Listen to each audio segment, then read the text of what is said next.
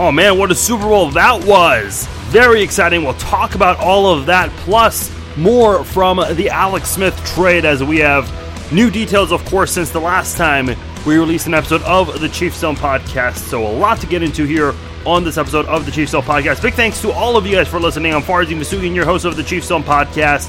You guys know the drill. If you are a returning listener, you know how it works. Social media pages. If you're new, check them out. Interact with me on there. Facebook.com/Farzin Vousoughian. My Facebook page. Like and follow me on Facebook. Follow me on Twitter at Farzin21.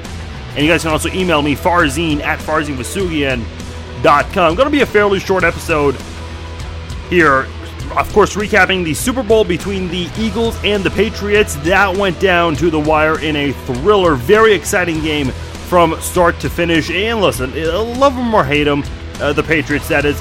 Every single Super Bowl they are a part of, it always comes down to the final minute. And that's what we want in a championship game. That is how we want the season to end in a bang. And regardless whether you hate the team that wins the Super Bowl or you're happy about the outcome of the Super Bowl, anytime Super Bowls end like that, you can at least appreciate the game and appreciate the excitement of the sport. And for people who pretend like they want to protest the NFL because their mad people were kneeling, I mean, that's their loss. I feel bad for the people who stopped watching football because of that. And for those who did stick around and watch the NFL, oh boy, you saw a very exciting game. So we'll recap that, of course, talk about the Alex Smith trade, and we didn't get to talk about the addition of Kendall Fuller. And what about Brett Veach? I think he deserves a lot of credit here because this guy's done a lot of work. He has not been the general manager for 8 months, yet he has done more than Scott Pioli and John Dorsey in just a very short amount of time with the Chiefs. I wrote a column about this on Arrowhead Addict. Of course, we had Matt Connor, the editor, on a couple weeks ago, made the announcement that I'll be writing for Arrowhead Addict, and that was my first column with AA, and I wrote into detail just some of the things that Brett Veach has been able to do in a couple of years with the Chiefs, and it's very interesting. Definitely want to hear about that, and you guys let me know your thoughts on social media, and I'll definitely react to everyone's thoughts about Brett Veach up to this point so far. Is the future looking good for the Chiefs with Brett Veach under the helm? That is something that I think is worth getting into. And then, of course, we'll wrap up the show, go around the NFL out of bounds, and I'll throw my penalty flags. A lot of reactions in those segments to the Super Bowl. A lot of interesting things to talk about. Of course, commercials, some movie trailers, and how this Super Bowl is going to make an impact on the offseason. I'll tell you how. This is going to be a very interesting offseason for quarterbacks. Look who just won the MVP for the Super Bowl. Nick Foles. And I don't know, I guess there are a lot of angry sports fans everywhere. I mean, Eagles, the Eagles just won a Super Bowl, but you know Eagles fans, they're always going to be angry about something. I mean, that's just the way Eagles fans are. Patriots fans, they're all angry at Alex Reimer. They're pointing the finger at him now. If Alex Reimer was not public enemy number one in Boston and in the New England area, he definitely is now. Congratulations, Alex Reimer, with that moronic comment he made about Brady's daughter, which was completely uncalled for. He is now the most hated guy in the Boston and New England areas. You basically did the impossible in the Boston area. Congratulations. Alex Reimer needs an award with some sort of trophy with the word pissant on it, and then beneath that says most hated person in the New England area. So you got Eagles fans. I mean, they're just going to be angry about something because why not? They're Eagles fans. Patriots fans, they're all pissed off at Alex Reimer. Chiefs fans, I guess they're just pissed off at the fact that these were guys who, just a couple of years ago, Nick Foles and Doug Peterson, they were on the Chiefs. And I'll get into this a little bit later when we do our Around the NFL segment. But look, we have made so many excuses about Alex Smith, and me included, in 2014 specifically, when Alex Smith could not complete a touchdown pass to a wide receiver, and in the last 2 games, I thought it was evidence why. A lot of people were saying it's Alex Smith's fault. Well, Alex Smith, in that Week 16 game, threw a touchdown pass to Dwayne Bowe, or it should have been a touchdown pass, right to his hands, and he drops it. I think Dwayne Bowe, the same player who ran to the end zone, but fumbled it on his way there, and Travis Kelce scooped it up. And it was a different quarterback too. Chase Daniel threw that football there. And the offensive line wasn't very good that year for the Kansas City Chiefs. So we've just made a lot of excuses for Alex Smith over the years. He was missing Jamal Charles during the 1-5 start in 2015. Just so many different things. And I think when you see what Nick Foles does, Nick Foles has been a journeyman in the NFL the past couple of years. Played for the Eagles, was let go, went to the Rams, almost hung up his cleats, but came to Kansas City to reunite with Andy Reid and did fairly okay. I mean, in the limited time he saw snaps in the regular season, but went to follow Doug Peterson in Philadelphia, and look where that got him. So it's just one of those. Listen, a lot of Chiefs fans are angry, and they're saying, well, we should have kept him. John Dorsey spent too much money on him. The option would have been too much to keep Nick Foles. Look, this is not John Dorsey's fault. It's no one's fault. This is just bad luck here. And listen, you want to blame it on the Chiefs? There were 30 other teams that didn't want Nick Foles. Nick Foles followed Andy Reid and followed Doug Peterson, coaches that he was familiar with, because no other teams were willing to take a chance on him. Now, I guarantee you there are at least 10 teams that are going after Nick Foles very soon. And maybe Nick Foles is going to stay in Philadelphia, and maybe Carson Wentz goes. I don't know. There were 6 teams that were reportedly talking to the Chiefs in trying to acquire Alex Smith. Well, among those 5 teams that lost the Alex Smith lottery pick there, I mean, surely all those 5 teams are going to go after Nick Foles. It is going to be a very interesting offseason. I'll talk more about that in the Around the NFL segment. But for right now, this Super Bowl, I've got to say, the one thing that I appreciate about this Super Bowl, a lot of people are talking about how there was no defense in this one. And yeah, I feel like, defensively speaking, not a very good game. But the Eagles, the one defensive play they did make, the one time a quarterback got sacked in this game, that made the biggest difference in the game near the end when Brady fumbled and the Eagles got the football back and made it an 8-point game, kicking a field goal late with 65 seconds to go. But both teams were aggressive, something Kansas City definitely needs to learn in this football game. And not only were they aggressive, my goodness, 613 yards by the Patriots and 538 yards from the Eagles. That's just ridiculous. 1,151 yards combined. And not only that, the Philadelphia Eagles 2 for 2 on 4th down in this football game. Of course, the one 4th down play that a lot of people are talking about, well, both of them I think a lot of people are discussing, right before halftime, arguably one of the best trick plays ever, in which Nick Foles has to put on the best act possible, better than a Hollywood actor essentially, in which he's trying to make some sort of audible. Then he's lined up as a tight end. Snap goes to a running back, Ajayi, handoff to a receiver, and throws it to Nick Foles, who's wide open because everyone thought this is going to be some sort of a weird jet sweep, and that the Patriots looked at it and thought this was going to be a bad play. Time to beat him for a loss of yards and turn it over on downs. No, Nick Foles wide open in the end zone. And it's funny because about a few minutes before that, the Patriots tried a very similar play in which they tried to throw a pass to Tom Brady midfield.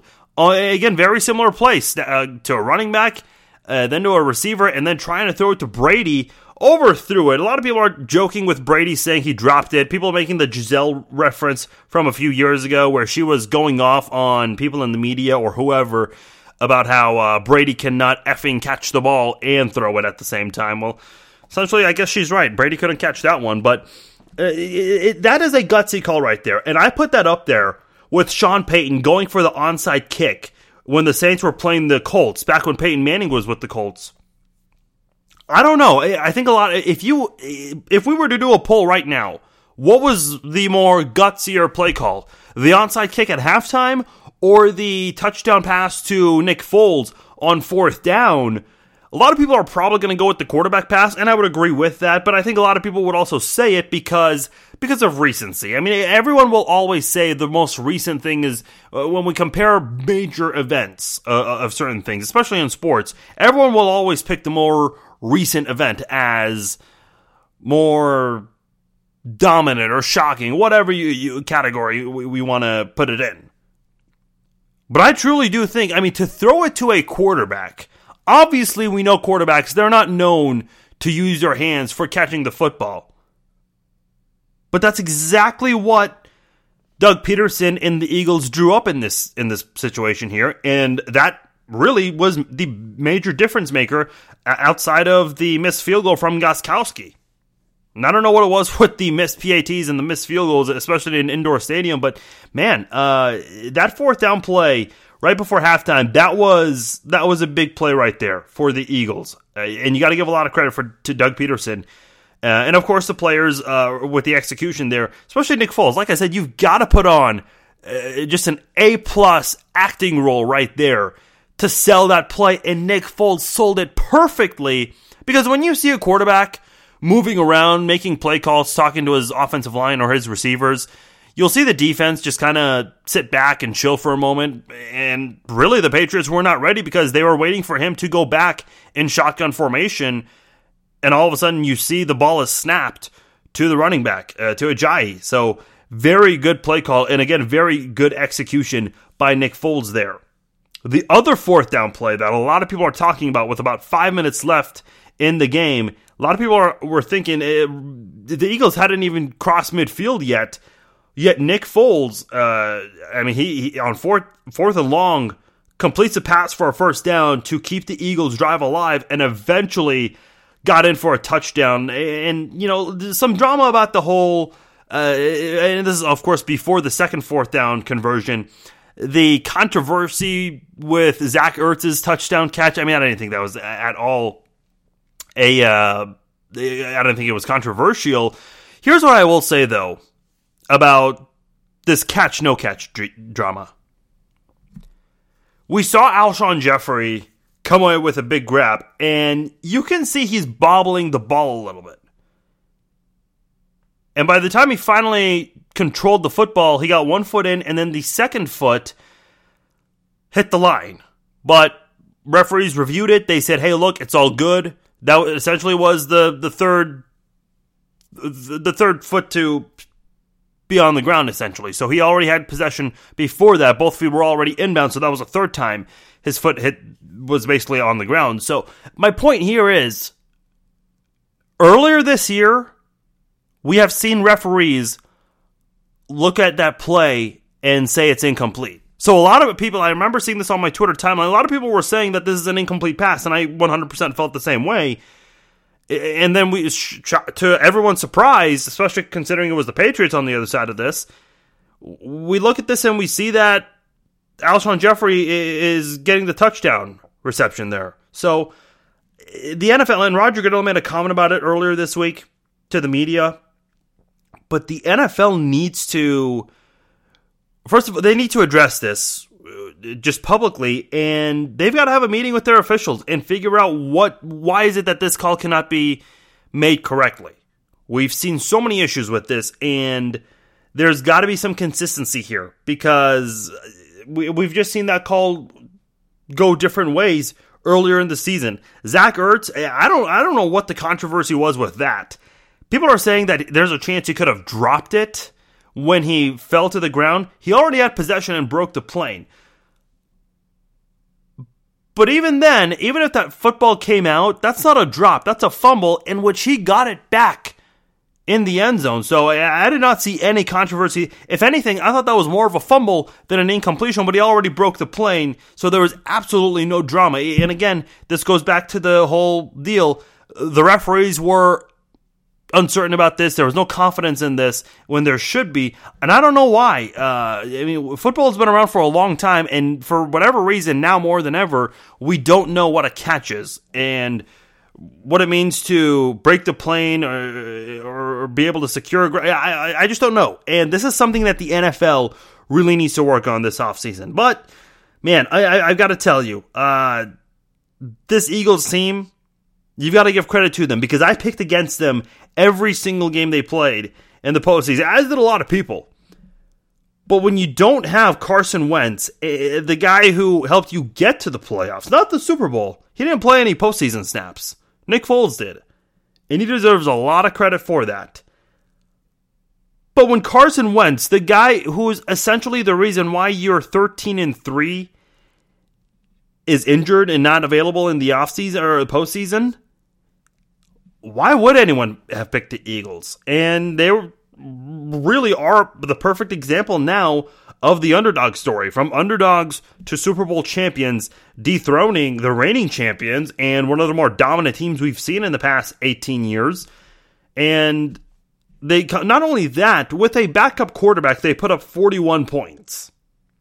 And of course, Nick Foles, former Chiefs backup quarterback to Alex Smith, wins Super Bowl MVP. And I think this is just Chiefs fans now, not too happy about this. But hey, look, what are you going to do? It's not like it was Kansas City's fault. Nick Foles, there was absolutely no indication that he could have been a Super Bowl MVP when he was backing up Alex Smith. There was just no way of that. So I do want to talk about the fact that the Chiefs did have a backup QB who eventually won a Super Bowl MVP. That is an interesting comment there. And I do want to get to that a little bit later. As far as the Patriots go, maybe as to why they didn't win this football game, Gronkowski only had one catch in the first half.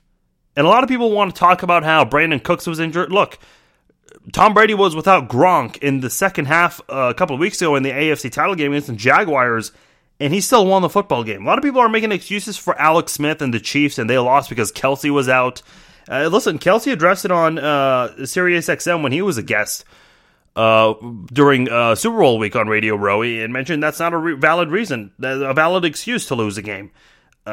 We just saw Tom Brady go out there and do it without Gronk. He did it without Gronk last year too, winning a Super Bowl. And he won an AFC title game without him in that game in the second half. So losing a player is never an excuse. Hell, look who the quarterback was for the Eagles this year in the regular season versus the postseason. And they won a Super Bowl. So there's really never an excuse for injuries nowadays, I feel like. But the Patriots, they should have, when they have Gronkowski, it should have at least gotten the ball rolling with him. Didn't do it. Only had one catch in this game. And then on the opening drive of the second half, Gronkowski dominates, pretty much catches almost every pass on an 8-play, 75-yard drive that went 2 minutes and 45 seconds. And, why is it that they did not utilize him early? He's obviously the best pass catcher that Brady's ever worked with. And he's worked with a lot of great guys. Randy Moss, Tim Brown, so many great players. But Gronkowski's got to be the more dominant guy on that list. And kind of just shocks me that they did not utilize him more early in the game. And I think that was a big factor in New England's loss. More of a factor than that missed field goal from Gostkowski. Shocker, I know, especially Gostkowski, who's arguably one of the best kickers in the NFL. But at the end of the day, if you hold Gronk to just one catch in the biggest game of the year, then what's the use of having him? Speaking of what's the use of having someone, Malcolm Butler, for whatever reason, was active for the game but did not play in this game. People were unsure about this as to what the issue was. We saw him in the national anthem before the game. He was in tears. Not sure if it was something personal, if it was because of the game or the moment or what the situation was. But Malcolm Butler spoke to ESPN's Mike Reese and was asked, why did he not play in this game? He said, quote, "They gave up on me. It is what it is." And Reese went on to report that Malcolm Butler is pretty much going to be a free agent. And that part's not a shocker after what we saw on Sunday. It's just kind of a weird situation to see Malcolm Butler not be on the field on defense for the Patriots. So kind of interesting to see that. Fun nugget about the Super Bowl, by the way. Listen to this. Fewest regular season starts by a quarterback that went on to win a Super Bowl MVP. Doug Williams had 2 regular season starts in 1987. Nick Foles had 3 starts in the regular season. And Len Dawson in 1969, of course, with the Kansas City Chiefs, had 7 starts, fewest regular season starts, and yet won a Super Bowl MVP. So Nick Foles, a former Chief on that list, and Len Dawson, also a former Chief, except he did win a Super Bowl with the Chiefs Second and third for fewest regular season starts by a QB, and went on to win a Super Bowl MVP. Hey, just a surprise there. You never see that. By the way, very interesting. When they were doing the Super Bowl trophy presentation and when the trophy was making its way up on the stage, I noticed something interesting. Kevin Hart was trying to get up on the stage at the same time as the holder of the trophy.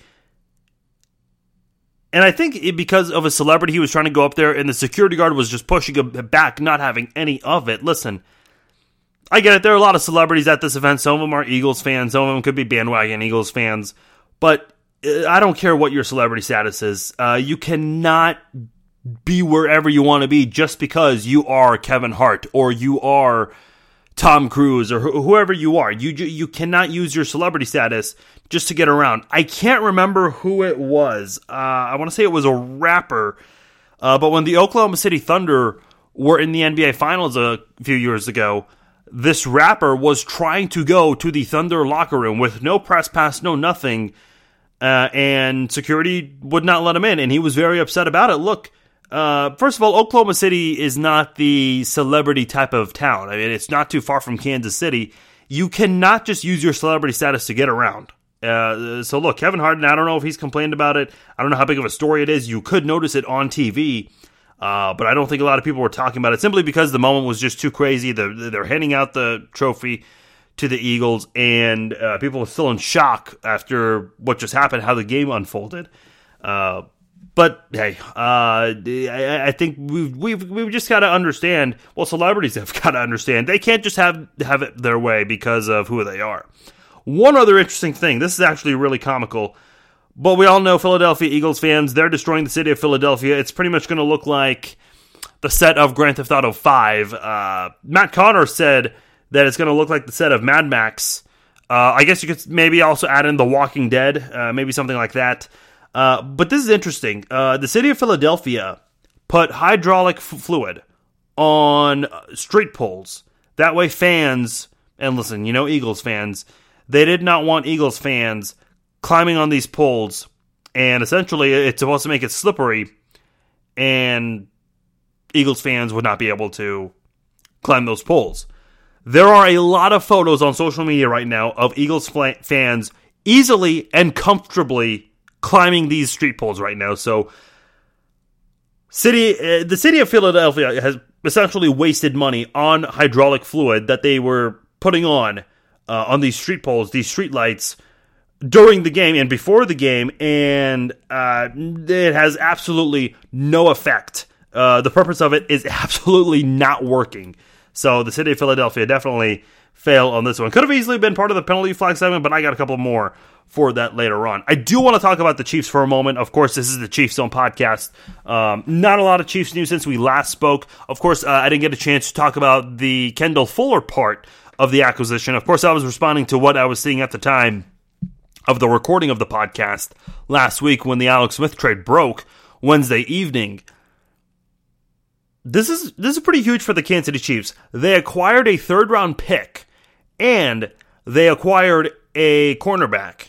And a lot of people are talking about, I mean, the Redskins, they've been getting a lot of grief for this on the Deadspins, the fake Sports Center on Twitter, The Onion, all those kinds of websites, Barstool Sports.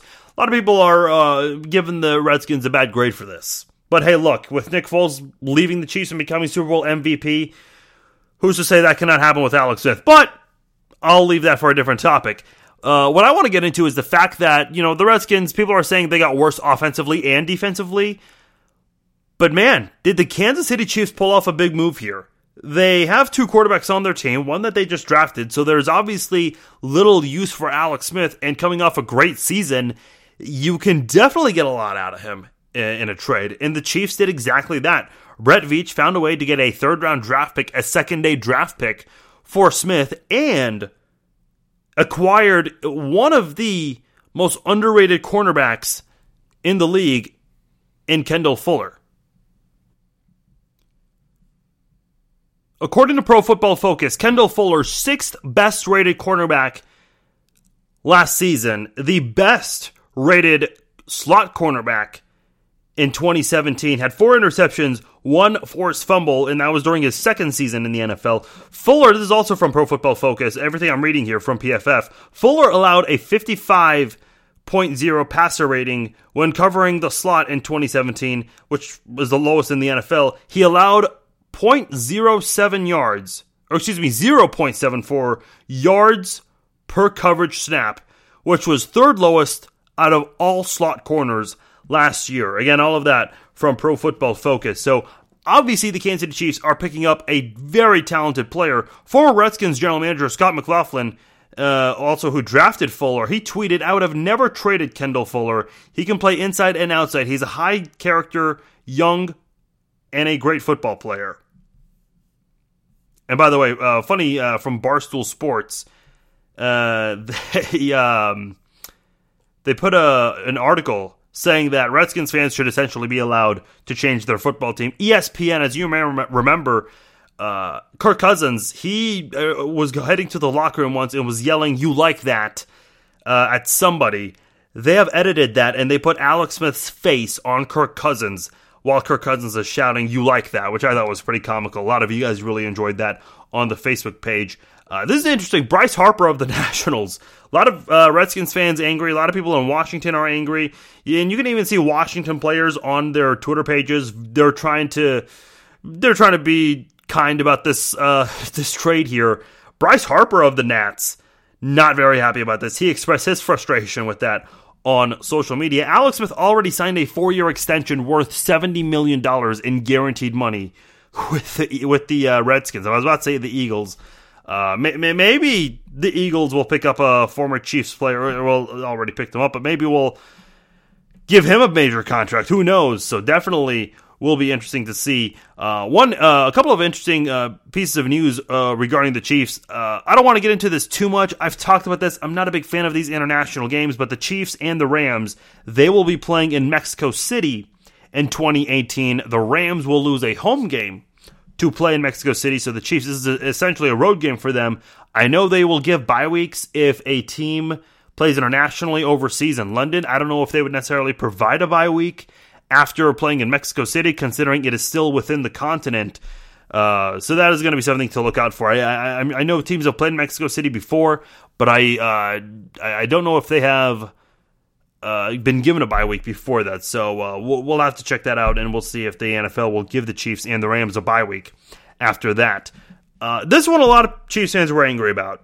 Saints running back Alvin Kamara won 2017 Offensive Rookie of the Year over Kareem Hunt. Now I'm going to read you these numbers here, and you guys decide on this. Alvin Kamara, and this is just yards from scrimmage and only on offense. Kamara did a lot of things on special teams, but this is the Offensive Rookie of the Year award. Kamara had 1,554 yards from scrimmage. Hunt had 1,782 yards from scrimmage. Now, Kamara had way fewer touches, 201 touches out of 325, compared to Hunt's 325 touches.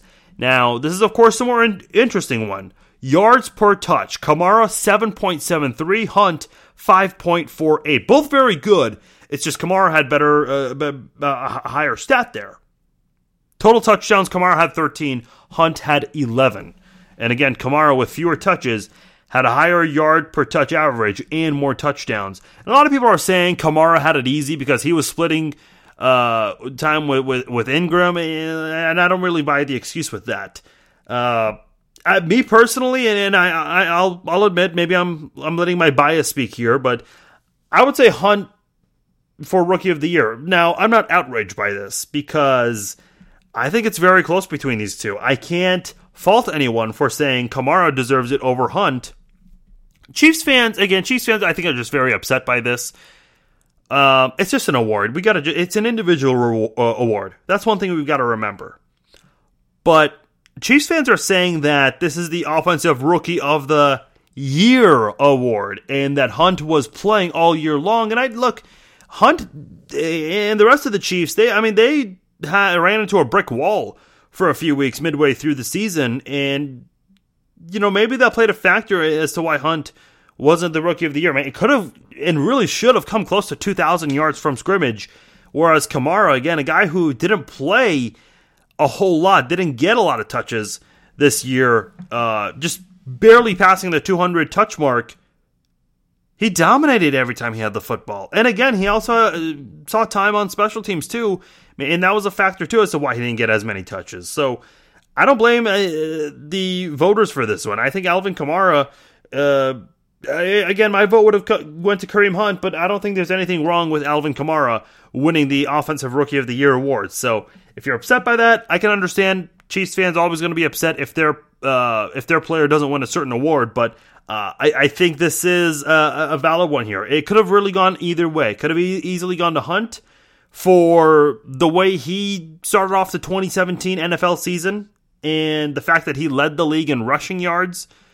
And it could have easily gone to Kamara, a guy who amassed so many yards from scrimmage on offense and did it with very few touches and still put up big numbers.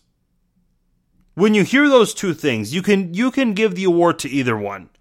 So I don't think Chiefs fans need to be outraged by this. It's not like they handed the Super Bowl MVP to Kamara. This is just an individual award, a rookie award that went to Kamara. It doesn't decide who's going to win the Super Bowl next year or for years beyond that. I think a lot of Chiefs fans are upset, maybe too upset with all of that. Let me know your guys' thoughts on all of this. Facebook.com/FarzineVesugian, Twitter.com/Farzine21, and you guys can also email me, Farzine@FarzineVesugian.com. A lot to talk about with the Kansas City Chiefs. The addition of Kendall Fuller, a lot of people still talking about that, the Rookie of the Year award, and of course the Chiefs and Rams playing in Mexico City. Let me know about all of that, and I've got a lot more to talk about with the Super Bowl. A lot of reactions from my end, and let's go ahead and go back to that. We'll start by going around the NFL.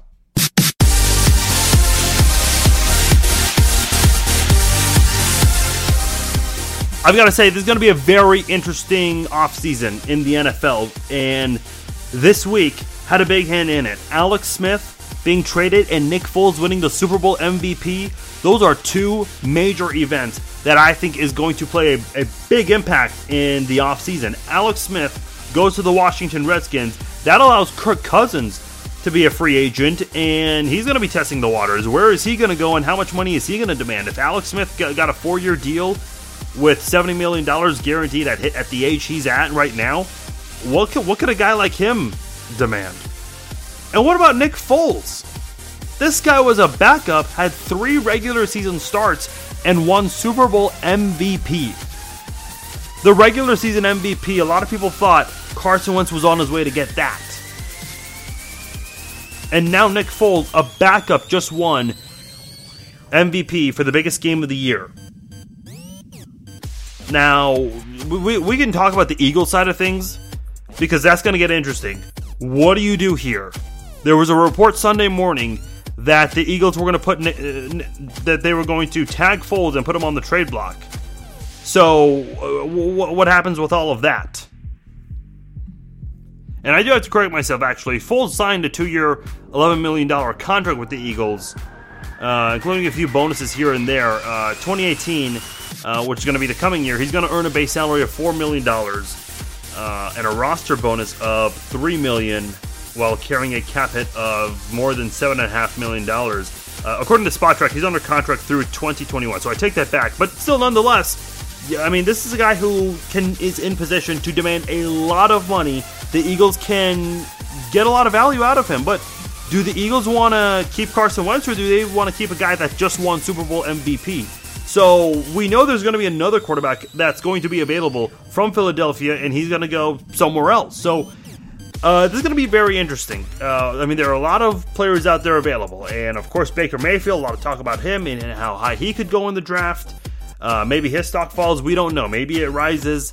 That remains to be seen. Drew Brees, we know about his situation. He's currently set to be a free agent unless he resigns with the Saints. There are a lot of interesting pieces right now. A lot of proven quarterbacks that will either be a free agent or at the very least should be on a different team. We've already seen Alex Smith make that switch, and now there's a chance that we see Nick Foles, maybe other guys in the picture. Look at Case Keenum, a guy who was a backup and helped the Vikings get to a conference title game. This is going to be a very interesting offseason, and these quarterbacks have a big hand in it. Speaking of Blake Bortles, or Case Keenum, as well as Blake Bortles, Nick Foles, listen.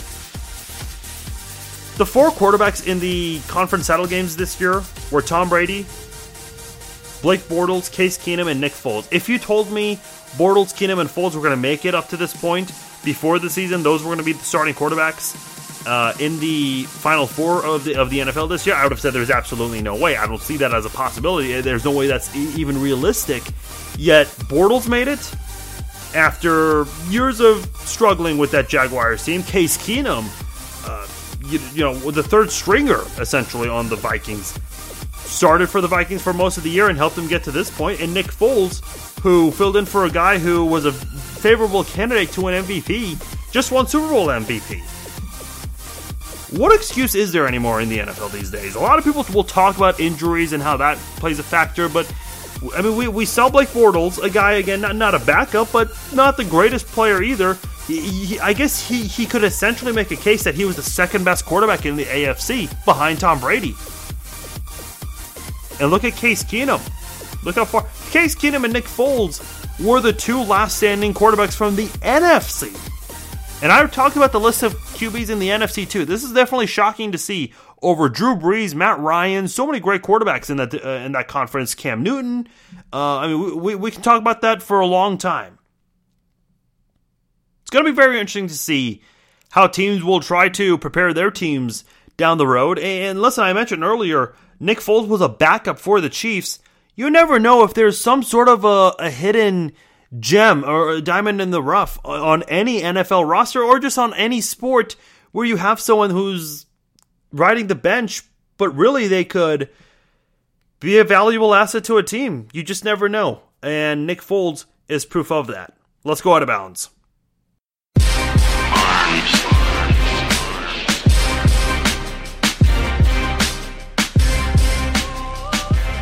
I think the winner for Best Super Bowl Commercial definitely has to go to Eli Manning, Odell Beckham Jr., and the rest of the New York Giants that were part of this dance commercial. And people are saying there's a big reason as to why the Giants didn't win very many games. Perhaps they were preparing for that Super Bowl commercial. Listen, that was just weird to watch. I guess the question I have is, how much money did those guys get to do that? Because you would have to pay me a lot of money if I was Eli Manning or Odell Beckham Jr. and I had to dance with my teammate like that. You've got to open up that checkbook. You've got to put a lot of zeros there to make me want to do something like that. Kind of makes me wonder, like, what would you do if someone had asked you to do something so bizarre, so crazy, man? How much money would you have to demand to do something like that? Now, I mean, look, Eli Manning, if they offer a few thousand, I mean, that's nothing to him. He would need way more than that, especially for a Super Bowl commercial. But, oh boy, that had to be, honestly, one of my favorite commercials. Probably the best, other than the M&M commercial, where the guy went from M&M to human. Easily one of the best commercials we saw this year. Definitely a step up from last year's Super Bowl commercials. I do have one question. Speaking of commercials, we saw The Rock in another trailer. Looks like an interesting trailer. The movie is called Skyscraper. Should be very interesting. Definitely looking forward to it. But I do have to ask, how many movies is The Rock in? I mean, this guy seems like he's in he's doing a movie every other month now. And listen, as someone who was a big pro wrestling fan because of The Rock, I always wonder, I mean, why would he not go back to the WWE for a short time? And I know his acting career didn't necessarily get off to the greatest start. He had a couple of good movies. Of course, his first major one was The Mummy Returns, I believe. And then he had some fairly bad ones shortly after that. But look at how much his acting career has picked up. And he's been getting a lot of awards for his acting performances. No wonder he's distanced himself from the WWE. For a long time, he didn't go back. Then he went back for a little bit. Has some surprise returns here and there. But for the most part, it's no wonder why The Rock doesn't want to be with the WWE full-time anymore. Look at his acting career. And he probably knew that early on he just didn't get off to a good start. He had movies like Doom, several others. Walking Tall, that was good and bad, I guess. It had its parts, but he really picked it up and got better. And he's now one of the best actors in Hollywood. And it's an example. I mean, we see a lot of people who get acting opportunities. I talked about this with Ronda Rousey and several other people who gained acting gigs and they were just horrible at it. The Rock is one of the few people who, from his status in another industry, found his way to Hollywood and is actually doing a great job at it. Very few people are able to do what The Rock's been able to do in the Hollywood industry. So give credit to him. He's done so much and he just finds himself in these situations quite a bit. He's earned so many opportunities hosting award shows, so many other things that's gone his way. And props to him. Look, I was a big pro wrestling fan because of him, but he should continue to distance himself more and more from the WWE universe, as they like to call it, and continue to do what he's doing, because probably a better gig, and it's paying a lot more, certainly. Final segment, let's throw some penalty flags.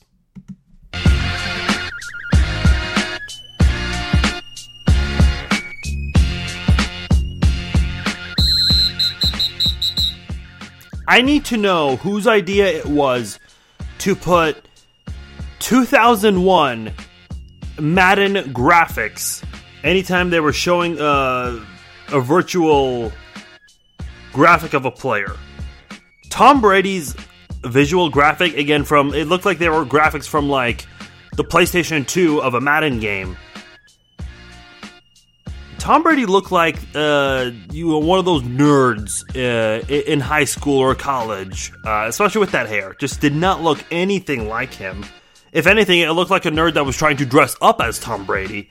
I just don't know exactly what happened to where they had 2001 type of graphics on their broadcast for NBC. That was very weird, and I hope NBC never shows anything like that ever again. And if they're going to do a partnership with EA Sports, and I know NBC has the money, and get the more recent Madden 18 graphics up there, because it'll look a lot better on the eyes. Trust me. It's 2018. We should have better looking graphics than that. Speaking of NBC, I don't know if this is on NBC or who got in trouble for this. Maybe an intern. Everyone always blames the intern. But NBC cuts to a commercial and the screen just goes black for 30 seconds. It felt like 30 seconds. I don't know if it was really 15 or 30. Either NBC hit the wrong... Someone on NBC's end hit the wrong button, or maybe... Here's what could have been the issue. I think NBC did not communicate this to all the local NBC affiliates across the country, letting them know that it was supposed to be a regional commercial break. Maybe that was supposed to be the local commercial break, and that was communicated poorly. The third idea, and this would be, I guess, the funny one, maybe there's someone out there that paid $2 million to just have a black screen as a commercial. One of those three. If you have any other ideas, let me know. I'd love to know. I was not a fan of the halftime show with Justin Timberlake. Look, I'm not a big JT fan. You know what, though? It was just missing something. If only Justin Timberlake was part of a really popular band. I don't know, back in the 90s. Oh, yeah, NSYNC. Not a single person from NSYNC was there, and I was just shocked by that. Everybody was expecting NSYNC. It would have been too obvious, perhaps, but look, I think that would have been just a perfect way to have those guys back together for one night. Of course, they were a huge hit. They were one of the more popular bands, and of course, compared to the Backstreet Boys quite a bit back in the day. So, I was definitely shocked, like a lot of people. I definitely was shocked that Janet Jackson was not in this. Listen, it's 2018. If you do something stupid, and if you can just have a sense of humor and poke fun at the situation, poke fun at yourself, it would have been great. Have Janet Jackson come out and maybe do some sort of a cheesy reference to the wardrobe malfunction that occurred, and everyone just has a great laugh about it. It's going to make front page news. It would probably be the front page main story over the game, essentially. It's 2018. If you can have that kind of a sense of humor where you can make fun of yourself like that, just have fun about the moment years later, everyone's going to love it. But no, they decided to not go that route. So, honestly, I was not very impressed by that halftime performance. It really was. People are saying it was the best. Either those people had a lot to drink, or they have never seen a halftime show ever, or you're just a really hardcore Justin Timberlake fan that thinks he is absolutely perfect in a world, which I completely disagree with. I thought the tribute to Prince, the idea of it sounded nice, but the execution, I was not a fan of it at all. I did like the Purple City outside, but other than that, I mean, the going into the crowd and the kid on his phone, I mean, I don't know how much of that was staged, how much of it was real. Just seemed really weird to go into the crowd like that. Not a big fan of it. Not a good halftime show, especially considering it was lip-synced. I love flyovers like a lot of Chiefs fans. I know flyovers have been a big staple at the end of national anthems at Arrowhead Stadium for years. But we see the Super Bowl at indoor stadiums quite a bit now. So my question is, what is the point? And again, I love flyovers and I appreciate our Air Force and everything they do for our country, but what is the point of a flyover for an indoor event? I appreciate it when they have flyovers for games and they actually show it for the people not in attendance, for people watching from home. I like that, but when you do a flyover for an indoor event, you're only catering to the people at home. A flyover is supposed to look awesome in person. And in person, the only thing you have, I mean, it's covered. So unless, some stadiums, I know they're trying to do like a see-through, a rolling roof. You can do that with some stadiums now, some of the newer stadiums, but that was not the case here. It's a covered roof. It's an indoor stadium, essentially, and the flyover was honestly pointless. It doesn't serve a purpose. It's supposed to look better in person than on TV. I don't know how much money is spent on this. A few years ago, the media reported it was $450,000. I'm sure the price of that goes up each year. But there's absolutely, no reason to do a flyover for an indoor event. It's completely pointless, and it's a waste of money.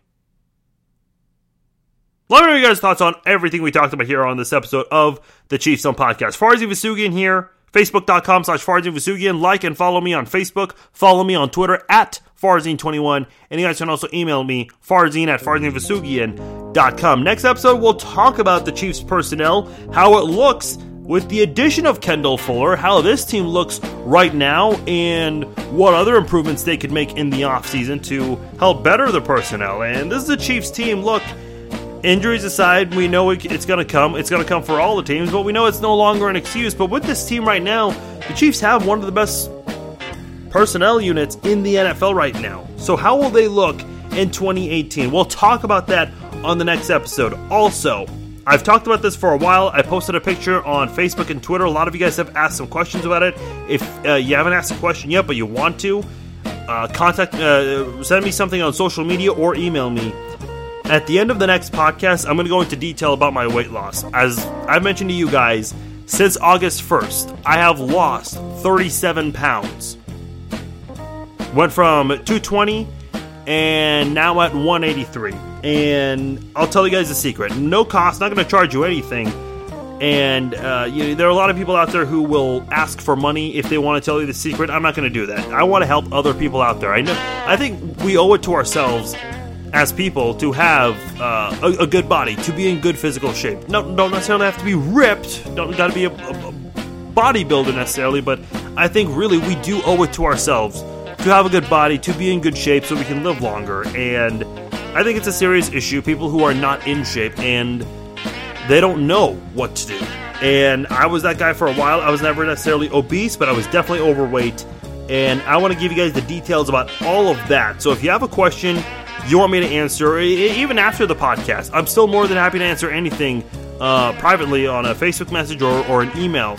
But I'll address some of the questions on the next episode of the podcast. I'll talk about my weight loss, my journey, and what it took to get there, and what you need to do for those who also have goals and wanting to lose weight and get in better shape. I'll talk about all of that on the next episode of the Chiefs Zone Podcast. That'll be released on Thursday. Hope you guys enjoy your weekend. Hope you guys love the Super Bowl. I don't see why you wouldn't. Great ending, and a lot of people I think are happy with the outcome. One season now in the books. We'll also recap the 2017 NFL season and what this season meant and what we can expect moving forward. Talk to me on social media. I'll be back on Thursday for another episode this week. Take care.